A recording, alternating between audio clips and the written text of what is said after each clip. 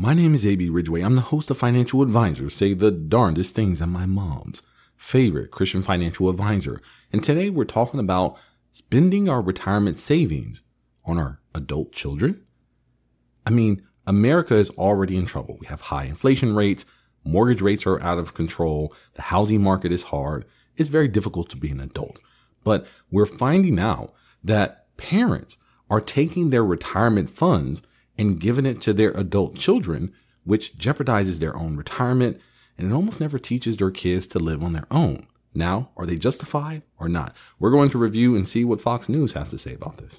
Democrats love to accuse Republicans of going after Social Security, but has it ever dawned on them that their own economic policies are taking a toll on the retirement savings of older folks? No doubt. New research shows nearly half of young adults from the ages of 18 to 34 are receiving financial help from their parents. And where's that money coming from? Well, mom and dad's retirement nest egg. Oh, goodness. Join us now, public finance economist for the Heritage Foundation, E.J. Antoni. E.J., good to see you. Thanks for being with us.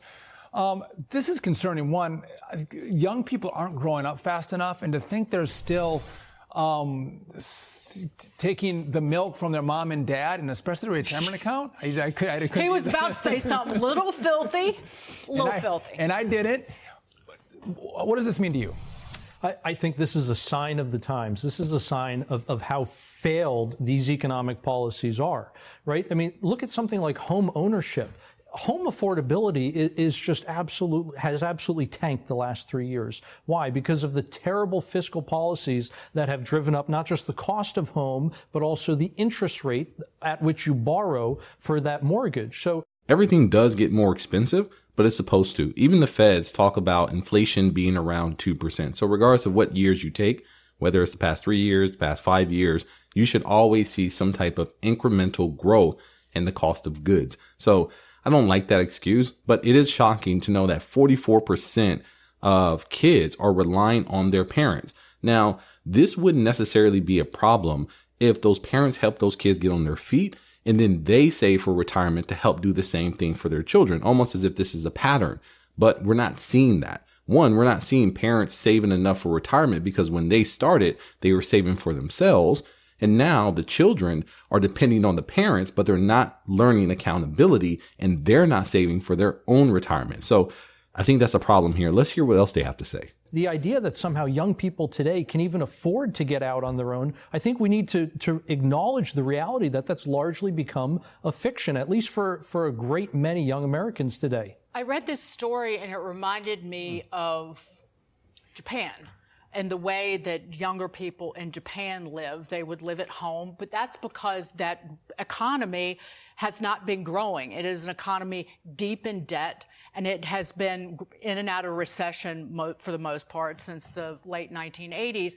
And is that what we've become?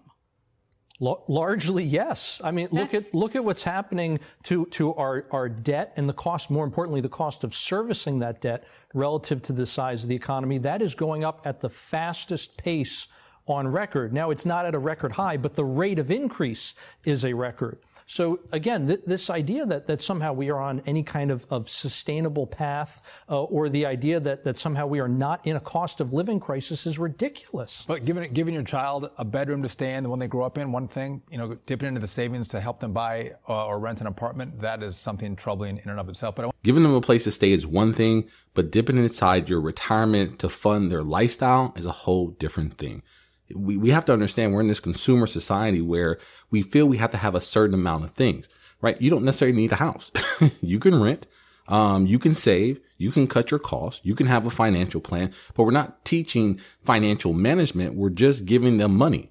And I don't think that's the right thing to do. I don't really like how this is going. It's scary that 44% of the people who are studied are still getting financial help from their parents. I really think it needs to stop. I think they need financial literacy. I don't think they need money. Move to this because the national debt surpassed $34 trillion at the start of the new year. And if you somehow thought that wasn't a big enough warning on how dire our economic situation is, how about a literal warning from the Federal Reserve Chairman Jerome Powell? Watch this.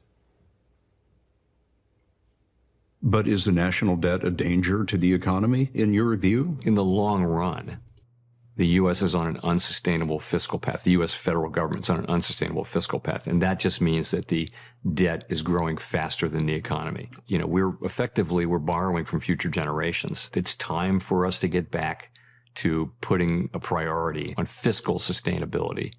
And sooner is better than later. I don't think it's appropriate that they keep talking about fiscal policy when these are behaviors within a family. We need the accountability not to be on fiscal policies. The United States are running just like the American household, and that's why they're headed in that direction. But we really need to focus on the family, because if the debt per person is around $100,000 and the debt per taxpayer is around $250,000, it just says Americans as a whole has the same mentality as the federal government. So we need to stop it somewhere. Someone has to take responsibility, and it starts in our homes. It starts with creating financial plans, and it starts by saying, listen, I'm not going to let this go any further. No, I'm not going to pay for my child through my retirement. I am going to teach them how to live below their means. I'll give them a place to stay, but I'm not going to fund their lifestyle so they can live on my dollar and I have to suffer. I'm going to teach them how to save. I'm going to teach them how to contribute to their retirement account. I'm going to teach them how to work. I'm going to teach them how to educate themselves and invest in themselves so they can have the money to do what they want. They don't need to depend on mom and dad, period. Well, that is it for me. My name is A.B. Ridgway, and I'll see you on the other side of your blessing.